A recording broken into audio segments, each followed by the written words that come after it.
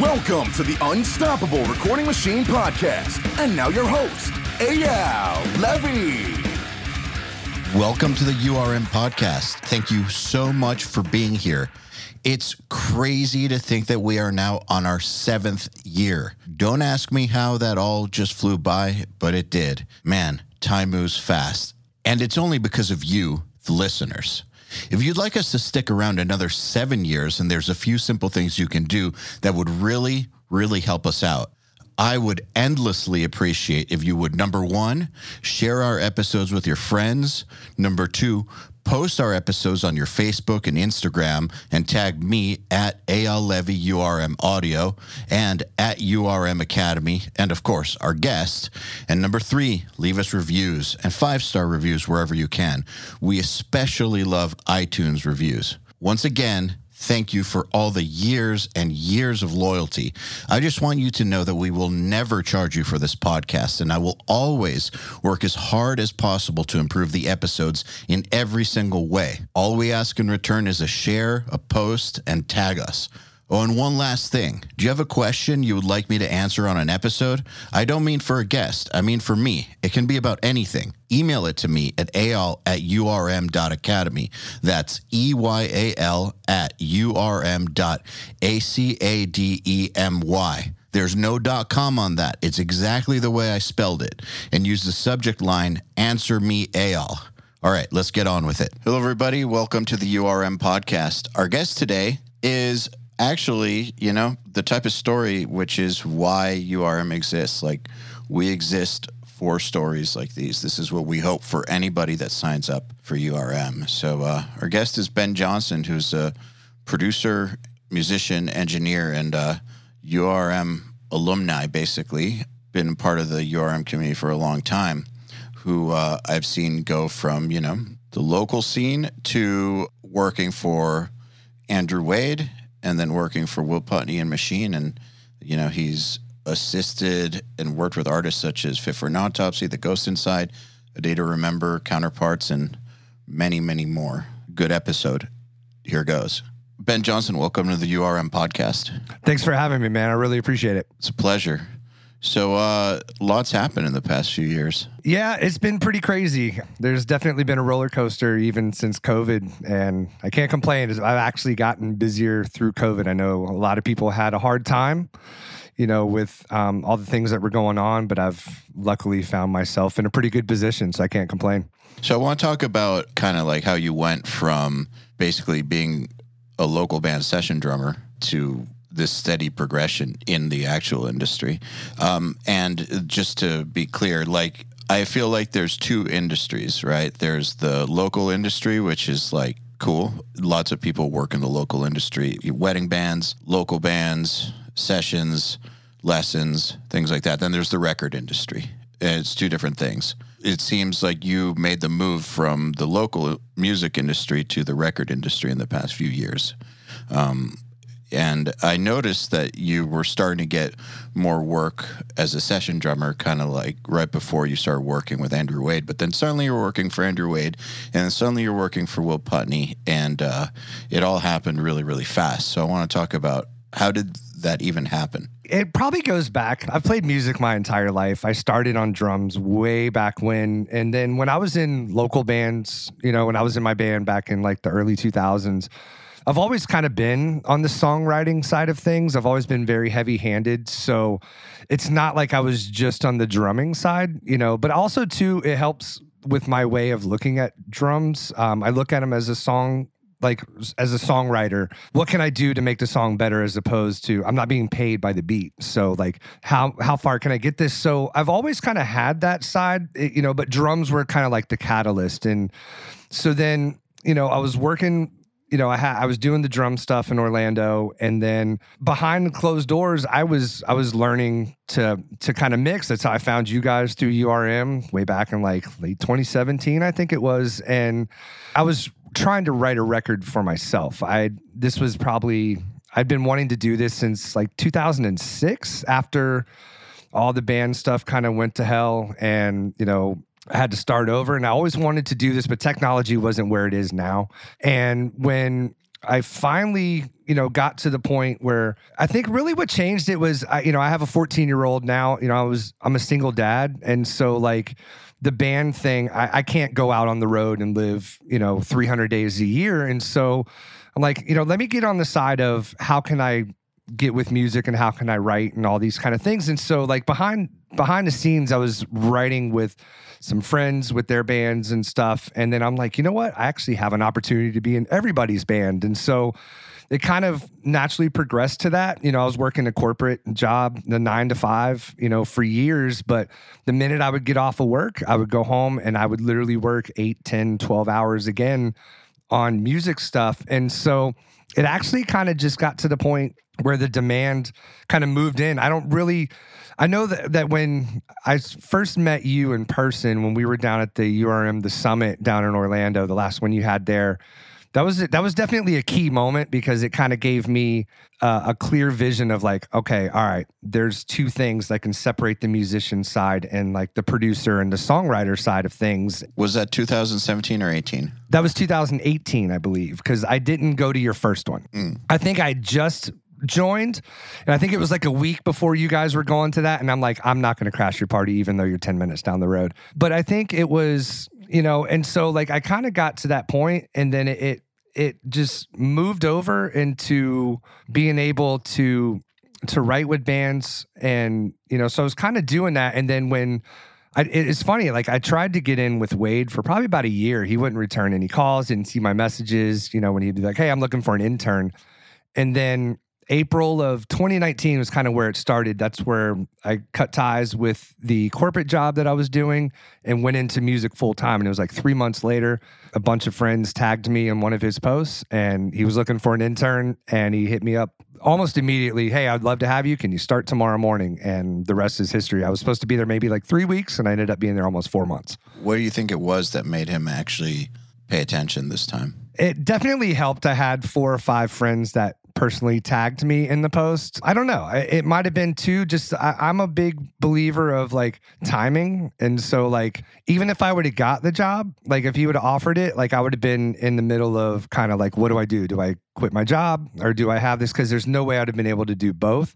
So I think kind of timing was a thing. I don't know. I don't think he actually had any time to really do a background on me. Maybe he did, maybe he didn't. I don't know. That would be for him to answer on that one. I'm not 100% sure, but I know, I'm down to do whatever. I'm open, I'm honest. And so I pretty much, hey, ready to go. So, obviously he saw something and the rest is history. So I can't complain, man. I love that guy. He's awesome. What was your approach down there to not getting basically booted immediately? You know what? It's being able to read the room and being able to shut up. And I know that's a hard thing for me because I talk way too much, but just, I love being a fly on the wall. Let me just watch what's going on. Kind of like, I'd say, being able to get the vibe of what's going on, not being in the way and kind of knowing where to get in and out. I think that definitely helped. But also too, I come from the musician side of things. And so I actually relate with the bands and know what they're going through. And I've worked with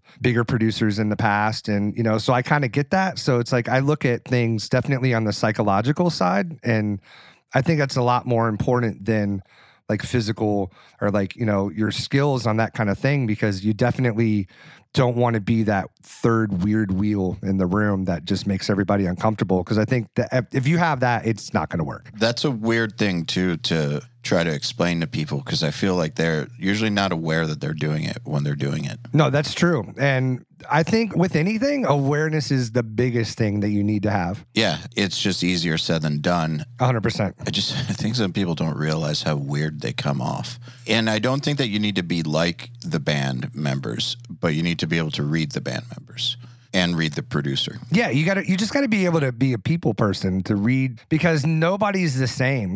But yeah, I think being able to read the room, understand the vibe, know where your place is, but also too, I think some of that comes with age. I'm not a spring chicken. I'm not in my 20s, so it's like I've been around the block. So I think that kind of helps too, with just experience of knowing when to move in and when not to. And I'm a firm believer, not in my conversations, obviously, but like it's better sometimes to just shut up and just So I took hundreds and hundreds and hundreds of notes while I was there. And I still do. Even here with Will, all the time I'm writing notes down. So it's like, I'm just saving these for later, watching, observing. And that's how I kind of learn, is by watching. I could read a book all day long, but I can see it happening and then see the results. And that for me works. So I think what you just said is something that actually makes a lot of people not even try.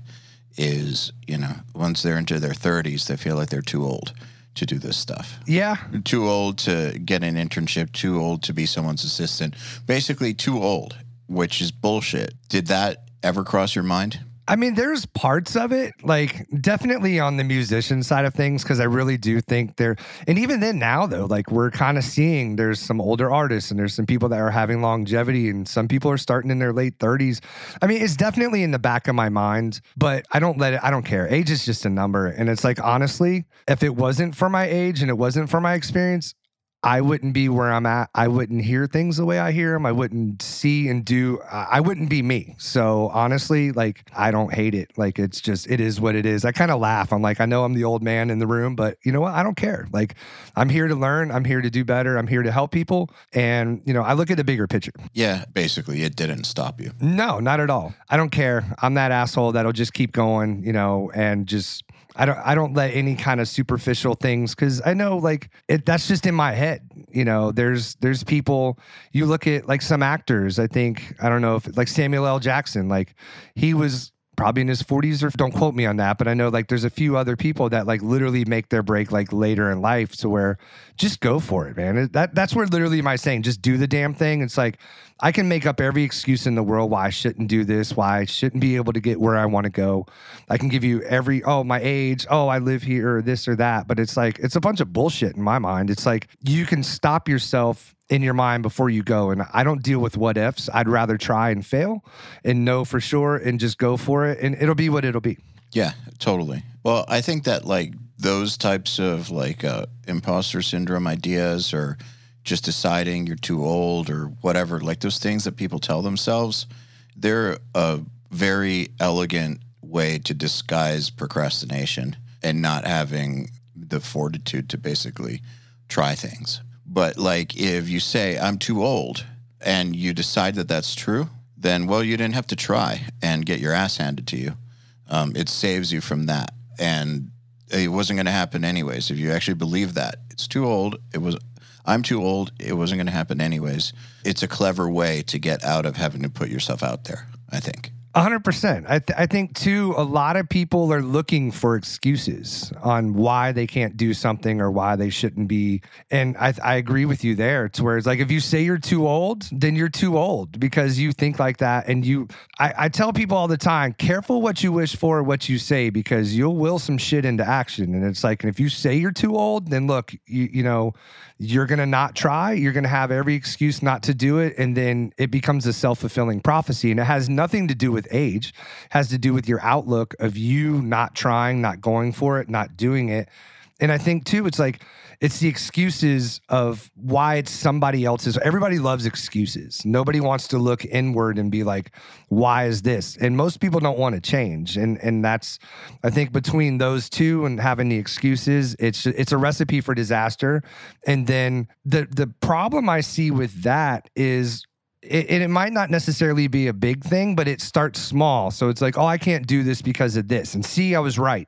And then when you get into that negative mindset, then you're looking for things like, whether you're a positive person or a negative person, your mentality at that moment, I feel you're looking for something to align or to give you feedback on why you can't do something or why you can do something. And if you look hard enough, you will always find something to validate your negativity or positivity, And I think more than negative, I think people get stuck on that because they look, I can't do this, or, I don't have enough money, or my kid's doing this, or my family that, or I don't have whatever. But the excuses, I think, are a dangerous thing because it'll happen. And then if you do that too many times, then that negative horrible outlook on life just becomes a thing, and then it just spirals, and you're like, you know what? I'm not worth shit because look at this. This happens and this. And I've met too many people like that. I can't deal with that. I'm not that person. I'm psycho. I'll tell you, hey, I'm going to go do this, and I swing for the fences, and if I don't make it, so what? But I'm not going to say that I can't do anything. But I think also too, for me, the biggest outlook, when I was 18, I broke my neck. I was right out of high school. I was a wild person. Things were going crazy, and it brought me back down to zero, and it made... So how'd you do that? My parents were out of town. It was Thanksgiving weekend. I know. The story's already starting great. Yeah, but no, I ended up, we had a buddy that was going to Europe to be a professional boxer, and we were having fun that night, and we were drawing names in a hat, ended up like boxing for fun, turned into wrestling. Florida, 3 a.m, grass gets wet. I put him in a headlock. He slips backwards. I couldn't get out in time and literally just jams my head straight down. I broke my second vertebrae, ended up having surgery like 3 days later. It was insane, but like, honestly, that was key for like my outlook, because people now, they're afraid to do stuff for this. Like, I'm afraid not to do it because I've been so close to never walking again or never being able to, like, there was part of it was close. It was either dying or quadriplegic, because I broke the same thing as Christopher Reeve. That was Superman, way back. And like, I see that perspective on life to where it's like, I want to do a lot of stuff, and nobody ever says on their deathbed, I wish I could sleep more. Like, they wish they would have done that. Like, it's always something that they wish they would have done that they never did. And so that's where, like, a lot of this, I just go for it. And it's just like, life is too short to sit here and be like, no, I can't do that. And it's like, if you don't believe in you, why the fuck should I? Fair enough. But again, it's one of those things where I think the stories that people tell themselves end up becoming the truth pretty much. Agreed. So if they tell themselves, it's not worth trying, I'm too old, I shouldn't do this, it's for other people, I just feel like such an imposter, like whatever, any of that bullshit, it just ends up coming true. And I actually think that fear or urgency are some of the best motivators. Like if you've had a brush with death, or are afraid of losing everything, or, there's some big bad thing that you can use. I'm not trying to take any of that lightly at all, but I actually think that it's the best motivator out there. The more severe the alternative is, the more motivating it is to do something. No, I agree with it. It's the fight or flight, and you'll see what you're made of real quick when you get to those tough moments where you're like, oh, hell. Like, here it goes. Yeah, when you get to that point where I agree with that 100%. Yeah, so that said, when you got to Andrews, did you have in your mind this could end at any moment? I didn't. I had just assumed in the back of my mind, all right, a couple of weeks, because it seemed like that was the turnover. Nothing to do with you, so this is not personal. Again, nothing to do with you, but that's what I expected, just because that's what's normal. Most people wash out about that quick. Yeah. I don't think we even talked about how long I was going to be there until like 2 months. Like, it just happened. I just kept showing up every day, and I just did what I had to do. And I wanted to learn. That's the thing, is like, I've been driven. I'm self-motivated. So I wanted to learn. And so I don't care what I got to do or whatever. I just go with the flow. And if it was 2 weeks, great. It was 2 weeks. If it was 2 months, whatever. And like, I just go with the flow. And I really didn't have any expectations. I kind of, in the back of my mind, I was waiting for it. Then it never came. And then me and him hit it off. And before you know it, like I said, I was there almost like 4 months, but I definitely didn't see that coming. Didn't know what to expect, but really didn't ask. So I'm like, I just went and just did my thing. It's funny what just putting your head down and doing the work will result in. Yeah, it's amazing how that works. I don't know. Like I'm definitely one to where you just got to do what you got to do to get it. I don't care who's looking. I don't care who's watching. This is what needs to be done. And it's like, it was an opportunity of a lifetime for me, because I know Wade's an amazing dude, smart as hell. Like, seriously, very underestimated. I know people give him a lot of credit, but dude is smart as hell. Yeah, they don't know how, he gets a lot of credit, but also I think people don't realize what level he's playing at brain power wise. No, not at all. No. He's definitely on another level for sure. Yeah, it's people like that. I know a few of them. You kind of just have to like quickly understand what your role is around them and just be cool with it or not. But like people like that are kind of like, they're like forces in nature, basically. Like they're not really changeable and they're brilliant. Oh, for sure. And they just are. And that was honestly, I think that was the key to where it's like, there's no show with him. He's just him. And that's it. And I think that's what I think so many people miss, because they're trying to be somebody else. They're trying to be something, and they're not just saying, hey, this is me. I'm this person, and that's it. I'm just being true. This is real. Yeah, exactly. Hey, everybody. If you're enjoying this podcast, then you should know that it's brought to you by URM Academy. URM Academy's mission is to create the next generation of audio professionals by giving them the inspiration and information to hone their craft and build a career doing what they love. You've probably heard me talk about Nail the Mix before, and if you're a member, you already know how amazing it is. At the beginning of the month, Nail the Mix members get the raw multi-tracks to a new song by artists like Lamb of God, Angels and Airwaves, Knocked Loose, Opeth, Meshuggah, Bring Me the Horizon, Gojira, Asking Alexandria, Machine Head, and Papa Roach, among many, many others. Over 60 at this point. Then at the end of the month, the producer who mixed it comes on and does a live streaming walkthrough of exactly how they mix the song on the album and takes your questions live on air. And these are guys like TLA, Will Putney, Jens Bogren, Dan Lancaster, Tui Madsen, Andrew Wade, and many, many more. You'll also get access to MixLab, which is our collection of dozens of bite-sized mixing tutorials that cover all the basics, as well as Portfolio Builder, which is a library of pro-quality multi-tracks cleared for use in your portfolio, so your career will never again be held back by the quality of your source material. And for those of you who really want to step up their game, we have another membership tier called URM Enhance, which includes everything I already told you about and access to our massive library of fast tracks, which are deep, super detailed courses on intermediate and advanced topics like gain staging, mastering, low end, and so forth. It's over 500 hours of content, and man, let me tell you, this stuff is just insanely detailed.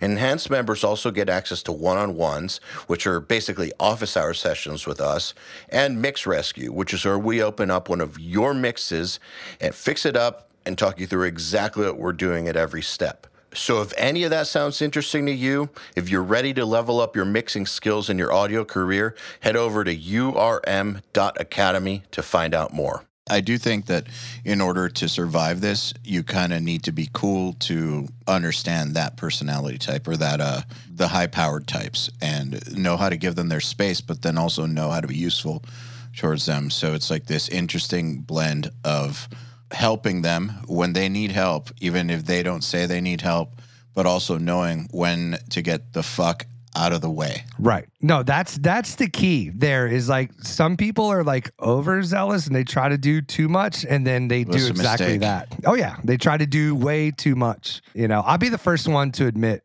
if I don't know something or I know how to do something, I'll tell you.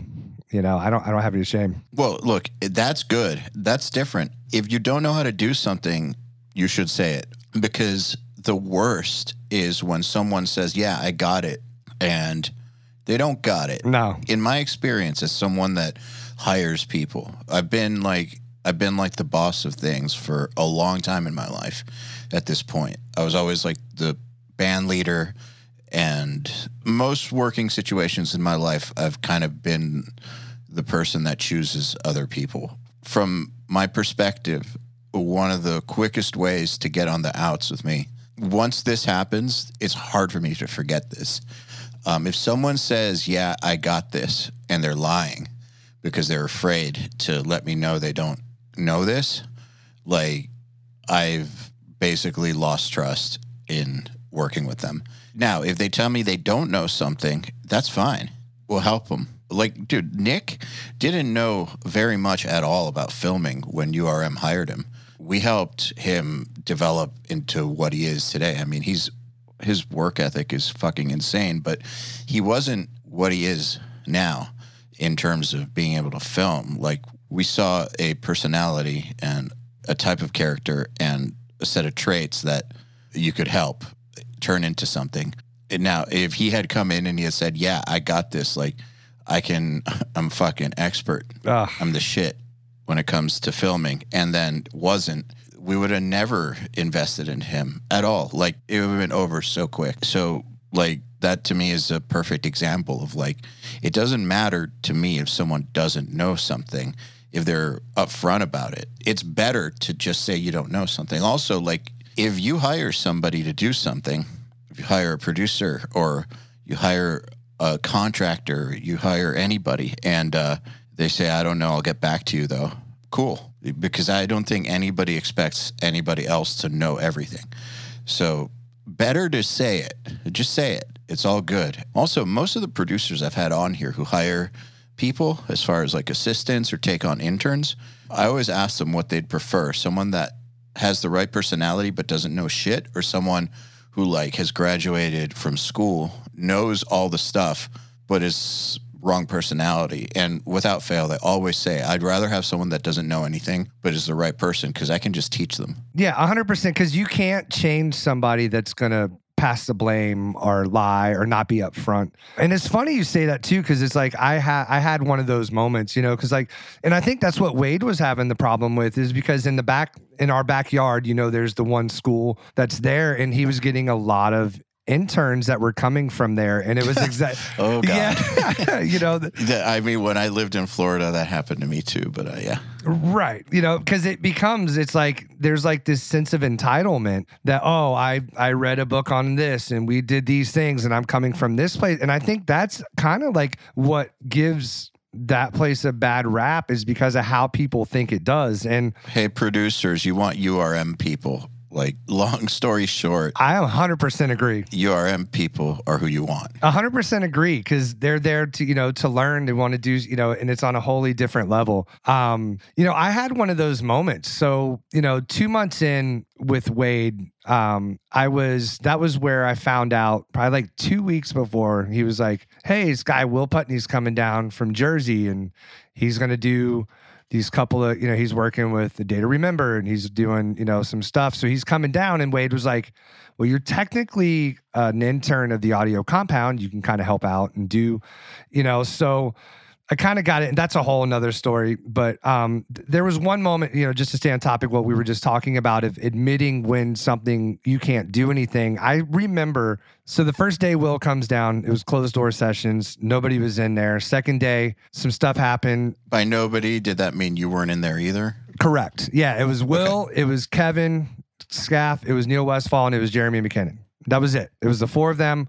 Saturday morning comes, Will comes down, and, you know, just met him. And so Wade takes Saturdays off. So there's nobody there. So I just come in with Will that morning. He's like, dude, I hate to bother you. I have a flat tire on my car, like on my rental. I'm starting day one. I don't know what to do. So literally go down. Ends up being like a 4-hour debacle. I don't even bother him. They wouldn't approve the tire because it was a nail on the side. The rental car wouldn't do it. Firestone wouldn't approve it. So I'd be sitting there like still probably if I wouldn't have done this. I looked up the local, like the budget rental place or whatever, went down there. I'm like, this isn't even my car. I'm not this person, but this is some bullshit. This is crap. Literally got a new car right there on the spot. I come back and they're about to go to lunch, and I come back in a brand new car, and I'm like, you're not in that thing anymore. You have this now. And it's like, what the? I'm like, we'll talk about it. He's like, hey, we're headed to lunch. You want to come with us? And so I ended up coming. It was me, Will, like I said, and the 3 guys from A Day to Remember, and we went to lunch. And when we came back, I was like, hey, dude, you know, nobody's here. And, you know, can I be a fly on the wall and just sit and just watch? And he's like, absolutely. And ever since then, I was in there every day. I was the only other one. I was like the 5th guy coming in. And then a week later, Ghost Inside comes in. But I think where there was the one moment is, I think it was day 3. Jeremy comes in with, he had like this Neve, like 2-channel console from like Vintage King, this whole expensive thing. And Will comes in and he's like, all right, we're setting up vocals for Jeremy to do some stuff, demo. And he's like, I need you to run the mic into the Neve, into this, and into the stretcher and the Blue Stripe and all this kind of stuff. And my heart sank right then and there. I'm like, oh shit. I'm like, cause I'm in the box. I have a 2-channel interface. I don't know anything about analog stuff. I could lie, but no, I don't. And so I literally in front of Day to Remember, I'm like, Will, I don't know how to do what you just asked me. And he's like, dude, thank you so much for telling me. Looks over at the guys, say, hey, give me a minute. And then he proceeded to show me how it was done. Hey, this is what you're doing. This is what we're doing here. And then he's like, thank you for telling me that you don't know what you're doing, because I've had some people in the past that have acted like they know what they're doing and it screwed up and it broke some stuff. And he's like, they didn't work here anymore. Yep. And it was just that quick. I'm like, that's where, like, I don't have any shame to tell you. Like, if I knew it all, I wouldn't be interning at a studio in my mid-30s trying to learn and trying to do stuff. So it's like, I know my place, but I'm willing to admit, hey, I can't do this. I'm out of my things. And I think that kind of, that moment right there, that's just me. I'll be the first one to tell you, hey. That moment right there probably is like the fork in the road. Yeah, probably. I didn't think of it at the moment. I'm just me, and I can't not be me. So I'm an open book too much. It's where I'll just tell you. So if I don't know shit, I'm going to be the first one to tell you I don't know it. Dude, that would have been the fork in the road with me. If that was me and my session and I asked you to do something, it was day one in an important session, and you were like, cool. And then you fucked it up because you didn't know what you were doing. Like, that's it. It would end right there. Whereas if you were like, I don't know how to do this, can you help me with it? I would have been like, the same thing as Will. Just been like, hey, guys, give me 15 minutes. And I would have shown you how to do it. And I would have like taken note that like you didn't waste my time and embarrass me by like fucking something up. You just told me. Like, dude, no one is going to judge if you say you don't know how to do something and ask for help. That's a thing. It actually is going to work in your favor, just like it did. I guarantee you that Will noted that, and I guarantee you that played a big factor in why you work for him now. You're probably right. I didn't even think about it at the time. I don't know what I'm doing. Guaranteed. Yeah, right on. Guaranteed. Well, I have to ask him when we're done with it. No, I'm just kidding. I won't ask him. But no, you don't need to. I don't. You, yeah, exactly. I would bet money on that moment right there was like a huge part of it right there. Right on. And I think it's just people have this necessity to like oversell themselves and like think it's like they live and die off of their on that kind of thing. It just, to me, like I said, I don't care. Like, if I don't know something, I'm going to tell you, like, I don't know what I'm doing, and that's it. And it's just that simple. It's like, that doesn't, and I think that's like the psychology behind it, because people feel that if they don't know something, they're inferior. And it's like, it's not really the case. It's like, nobody knows everything. You have to learn it to go through it. Now, it's one thing if he teaches me that, or somebody teaches you something, and then 15 times down the road, you're still doing it wrong. There's no patience for that either. That's a whole other situation, though. Oh, 100%, But I think, the thing is like getting, being able to admit that, and it's not a knock on you personally. It's not a knock on your ego, but I really think a lot of people think it is. And that's where I think they try to protect it, and then they end up doing way more damage than good. And then they don't have that insight, like we were talking about earlier, to see where they messed up. So they never change that. And then they just keep repeating the same mistakes over and over. Yeah. You got to be willing to learn the stuff too you don't know. Like, if you don't know something and you ask for help and it's like a known thing, you don't know how to do this thing, say on Monday, people are assuming that you're going to go learn it. And the next time it comes up, you better know it. That's the other side of this coin, basically. It's like, yeah, if you admit that you don't know something and ask for help, that's great. That works in your favor. But if you then don't like actually learn it after that conversation happens and like know how to do it in a reasonable amount of time, then it's going to work against you. Yeah, it comes back the other way, 100%. Yeah, you have to basically close the loop on that issue by then actually doing the work to acquire that skill.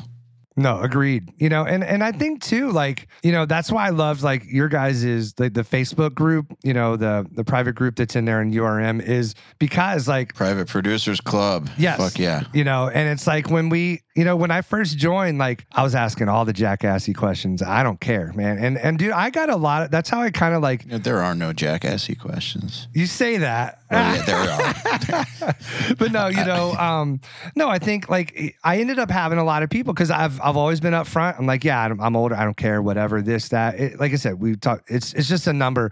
But, I'd find people and I would ask questions. And then a lot of people would be like, dude, thank you so much for asking this. We've had this question for a long time, but we've never gone and asked, we've never done. And so like if I need to know something, I'm looking it up. Thank God for Google. Like, man, I don't even know where I'd be if I grew up in the YouTube thing. I sure as hell wouldn't be watching other people playing games all days. Like every damn kid in this world nowadays, like I would be, how can I learn this? How can I learn that? Like I've always been like a sponge of trying, how can I get better? How can I get better at what I'm doing?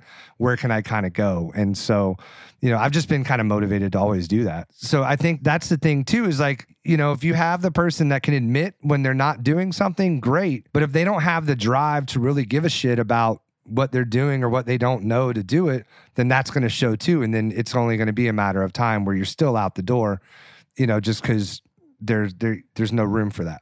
No, there's definitely no room for that. So you're helping with Will, and this is a big opportunity. You may not have been thinking of it as I'm going to end up working for Will, but you had to know that this is like a big deal. Oh, for sure. Those 4 months, man, dude, work. And honestly, I'm thankful that it worked out like that, because I got to watch Wade work on 2 records. And then I got to watch Will work with 2 bands. He worked a week with The Day to Remember, and then he did about 5.5 weeks of pre-pro, finishing up for the Ghost Inside record that came out back in 2020, their return. And watching the 2 to where it's like there was so many similarities between Wade and Will, but then there's so many differences. And so being able to pick and see and be able to watch that and just be the fly on the wall. Like I have so many notes from back then, and it was just like, that was a key moment, being able to see what that level and that distance. So even if that was just it, I would have totally been, that changed me. I ended up producing a record not too long after that ended up like charting on some of the Billboard stuff. And like, I wouldn't have been able to do what I was doing on that record if I wouldn't have had those 4 months there. There's no way. Yeah. Yeah, those guys couldn't be more different in terms of personality and like musical, I guess, visions.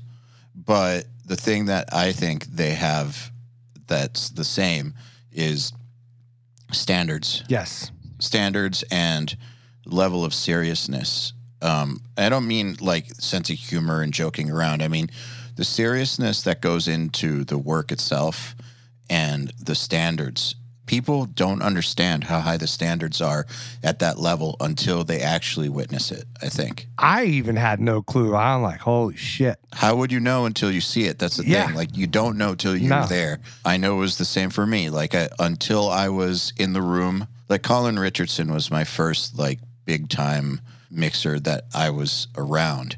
I had been around some good mixers before that, but never S tier.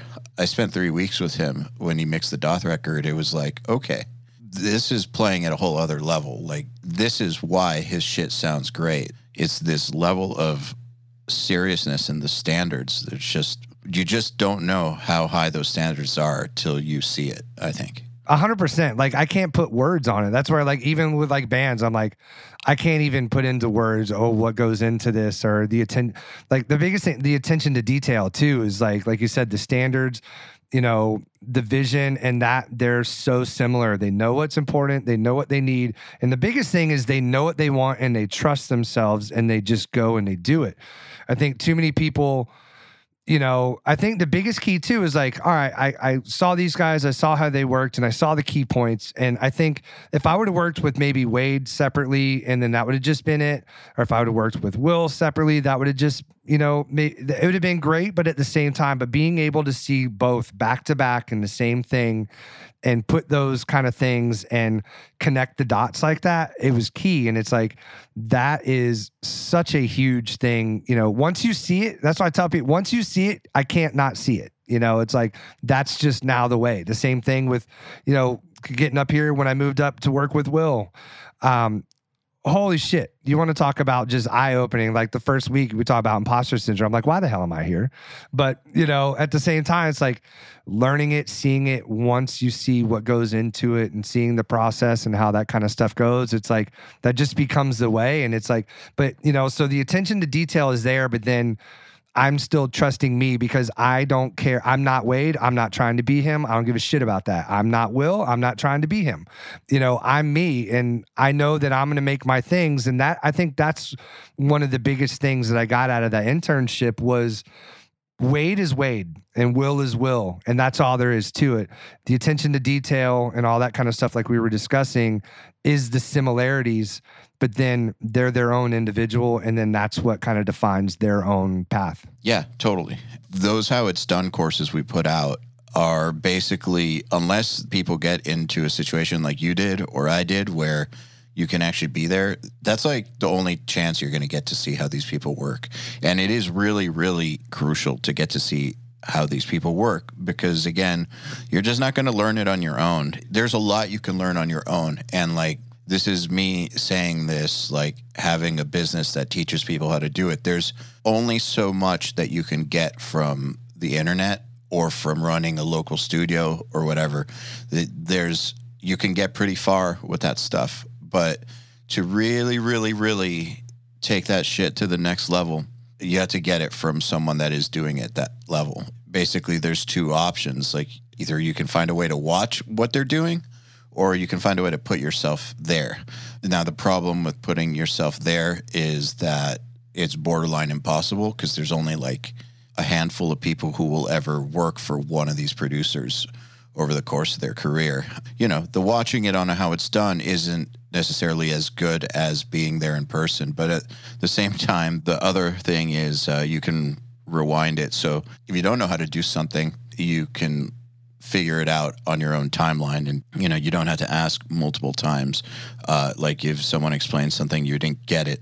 You don't have to then ask Will Putney to explain it again and then explain it again. Right. And then explain it again, which could get you fired. That's just as irritating. Yep. I'm just saying this because like people are, I'm not trying to like do a shameless plug, but people are going to be listening to this and going to be like, awesome, but I'm never going to have this opportunity. And that's actually true. Most people won't. I mean, it's just a numbers thing.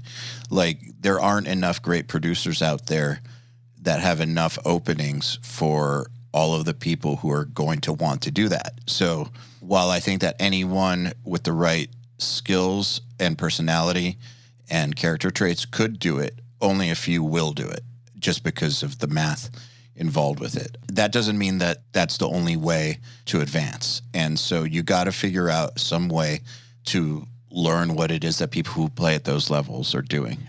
Because you're not going to figure it out on your own. There's a reason for why great producers always had a mentor, or just almost always had a mentor. For sure. Like, and that's the thing, like, you know, Machine's a buddy, you know, and like Will came up under Machine. Like, dude, how many people came up under Machine? Dude, he's killing. Cervini, Will, Josh Wilbur, like so many. It's crazy. Dude is a legend. I love him.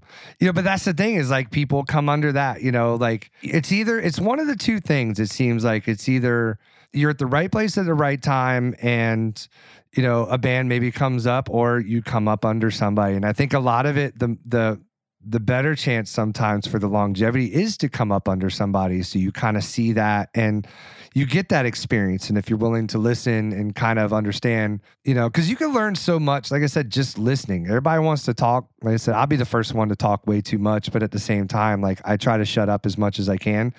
I enjoy being the dumbest in the room here. I love it. For the last year and a half, I'm the dumbest in the room, and it's fantastic. I have so many notes that are making me not as dumb, and that's all there is to it. Like trying to learn, trying to see, trying to do, you know, just trying to be better.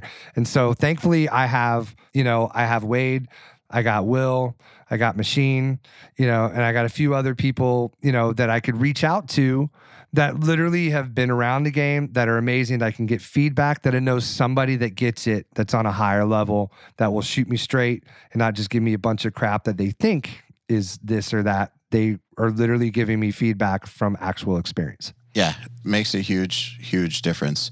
Joey Sturgis, he did it himself. There's a few freaks out there. Absolutely. But his style is so unconventional. It's so strange. He just kind of invented his own way of doing things and it happens to work. And it's, you know, very much his own thing.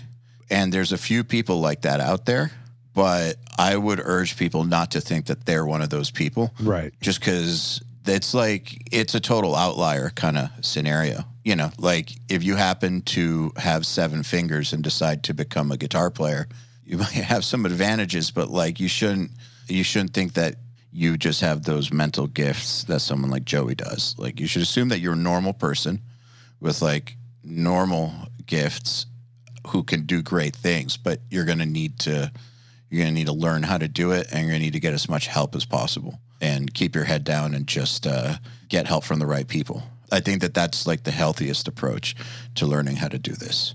And the most realistic approach too. And if you happen to be a genius like Joey, then fuck yeah, cool. Right. Yeah. There's not that many people like that. No. But you know what? Like one thing that stuck out though, and I preach this to my bands, I preach this to any artists that I'm working with and, you know, some friends that are producers, is the key that you said was Joey focused on him and his sound and what he liked and his thing. Like, and I think that's the key, is like so many people, like it's cool to learn all this stuff, but I see so many people like, what would Will Putney do? What would Machine do? What would Wilbur do? Like all these people. And it's like at the same time, it's like, that's the thing, is like, that was one of my aha moments, because I watch Will write. It's not my place. I don't say anything. So any writing sessions that are here, the bands aren't hiring me for it. So I'm shutting up. I'm just in the room and I'm listening and my brain is working. I'm like, oh, I would have maybe done this, but oh, you know what? I would have had this and maybe like this. And there's really no right or wrong answer. But that, I think what's great about that is that fact is I don't come in my sessions, what would he do? Like, I just go with my natural intuition and I focus on being the best me. And then I learn, you know, I use the resources that I have, the knowledge and all that kind of stuff to be better and, you know, the tools. But then I still, at the end of the day, focus on, and I trust kind of like my judgment, and I'm just being the best me, and I'm finding it. People are coming to me. They're like, you have a sound that we like this, and this is why we're coming to you. And it's like, all right, there it is. You know, it's like, I don't care about being anybody else because I'm not them. I'm just me. You know, my experience, my influence, me being a drummer, I'm going to have more powerful drums. You can tell the guitar, you know, producers, you could tell that this, you know, and maybe that's it, maybe it's not, but that's how their ear hears it. That's how they like it. That's what they do. And that's what's awesome about that. You know, I've heard you guys talk about this, you know, some of the live streams, different things, to where people just focus on being them. And where you miss the boat is you're trying to be someone you're not. Because at the end of the day, you're going to question everything and you're not going to really be genuine with what you're doing because you're not being you. Yeah. I mean, one thing is at the very beginning, you don't know anything, so you copy. Of course. I did it. I'm guilty.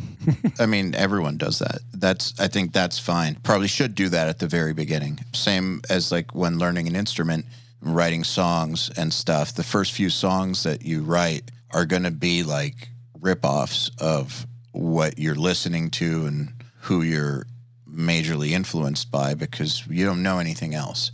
But very quickly, your own personality should start to kind of steer the ship. And also, I don't think that should take much effort. No. Like, I think that your own personality, that is who you are. So at a certain point, once you get those first few things out of the way, you kind of know what you're doing a little bit. At that point, your focus should just be on getting better. And your own thing will develop as a result of it. And that's all you need to worry about. Like, you don't need to worry about what somebody else is doing or sounds like, because you'll never be them anyways. No. It's pointless. And that's going back to like the imposter syndrome that you were mentioning earlier, is people can fake themselves out because they're not this level, or, oh, my mix doesn't sound like this, or those songs are better and mine aren't, and all this. And so then they tell themselves that they're not good enough, or they feel inferior.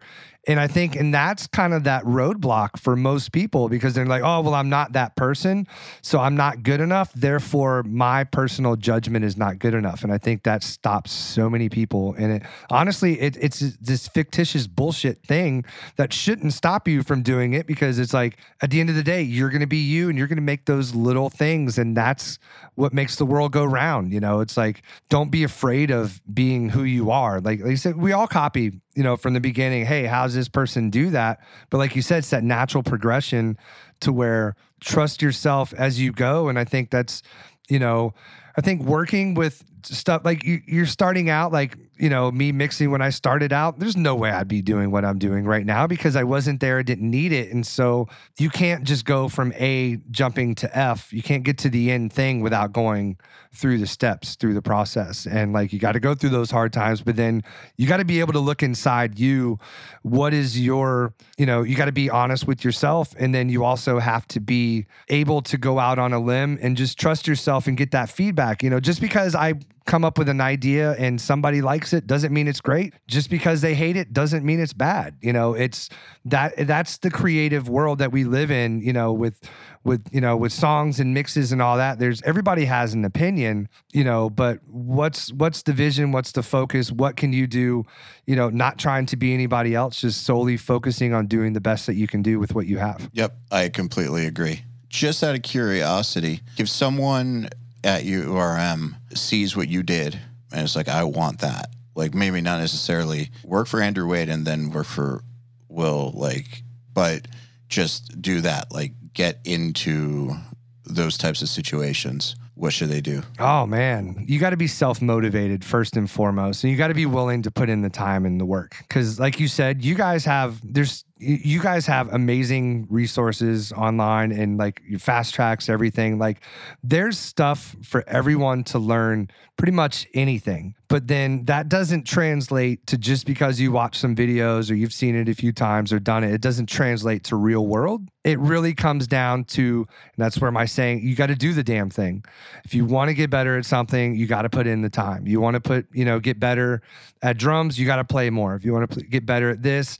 And so that's really what has happened. So like when I was working my corporate job, I was working 9 to 5. You know, if you're in Orlando, I was in Baldwin Park in Orlando. So it was like, we called it like the bubble life because everything, housing, you know, stores, and my engineering firm was within 2 minutes driving. Like I could wake up at 7:47 every day, suit up, shower, get ready for work, and I could drive and be in my office by 8 a.m. And I hated my job, but it gave me stability, paid the bills. It gave me insurance. I was able to be there for my son, you know, because I just separated with his mom. And so I would do my job. I would get off at 5 o'clock every day, 5:02. I was home, had bands damn near or somebody or an artist or whoever at my house pretty much 7 days a week if I didn't have my kid at like 5:15 every day. And I was just working when nobody was watching, when nobody cared, doing anything. I literally was just working, putting out, writing the shitty songs, making the crappy mixes, trying to get better, going back and forth. But it really is just like, you almost have to be psycho with it. If you really want to do this, it just takes time. Like it's an intangible thing, but I can't even put into words how much my ears have grown since I've moved up here and watched, just sitting behind Will, watching him mix every day and just observing and listening and seeing the things and then hearing that. Like you can't do it, but I'm not going to hear that if I listen to his mixes, the final product 50 times over. Like I'm not going to see those moves, those little things. And so honestly, like to get to where this is, you just have to put in the work. You got to put in the time. You got to be ready for it. You know, I played music my entire life. I've been drumming for 30 plus years. I started piano when I was like 5. I started hitting stuff when I was 2. Like music's in my blood. So this is just an extension. The reality is where age comes in, I'm not going to be 50 something years old and in some new up and coming band. Like that's just not going to happen. That's reality. But, you know, coming in, really just I'm able to use that experience with, you know, the music background and all those things, but really you just have to put in the time. There's no other way around it. And, you know, I wouldn't hear what I'm hearing if I wasn't putting in the work. I wouldn't be able to mix like I'm doing if I didn't put in the work because, you know, Devin Townsend told me a couple years ago at NANN, it was the greatest advice, but he was like, dude, songs are never finished. They're just abandoned. Write the shit so you can get to the best next one, you know, and just keep going. You have to keep going. Yeah, I completely agree. I think that's a good place to end it on that note. You got to keep going. Ben, I want to thank you very much for taking the time to hang out. It's been a pleasure talking to you and catching up. And congratulations on everything. It's so awesome to see somebody actually ascend. Dude, thank you so much, man. I appreciate it. Thanks for inviting me on here, man. It's an honor to be on here. Thank you for what you do. Like I've told Joel, I don't talk to Joey, but I've told Joel directly. I've told you directly. Thank you guys for what you have, what you've done, putting the things in place so people like me can have, you know, these resources and the opportunities, you know, because if it wasn't for you, I wouldn't be sitting where I'm at. But like I said, you gotta come in and just do it, man. So dude, thank you so much for having me here. I really appreciate it. My pleasure, man. Thank you very much. All right, then. Another URM podcast episode in the bag. Please remember to share our episodes with your friends, as well as post them to your Facebook and Instagram or any social media you use. Please tag me at Eyal Levi URM Audio at URM Academy, and of course, tag our guests as well. I mean, they really do appreciate it. In addition, do you have any questions for me about anything? Email them to me at eyal@urm.academy. That's EYAL at urm.academy, and use the subject line, Answer Me, Eyal. All right, then. Till next time, happy mixing. You've been listening to the Unstoppable Recording Machine podcast. To ask us questions, make suggestions, and interact, visit urm.academy and press the podcast link today.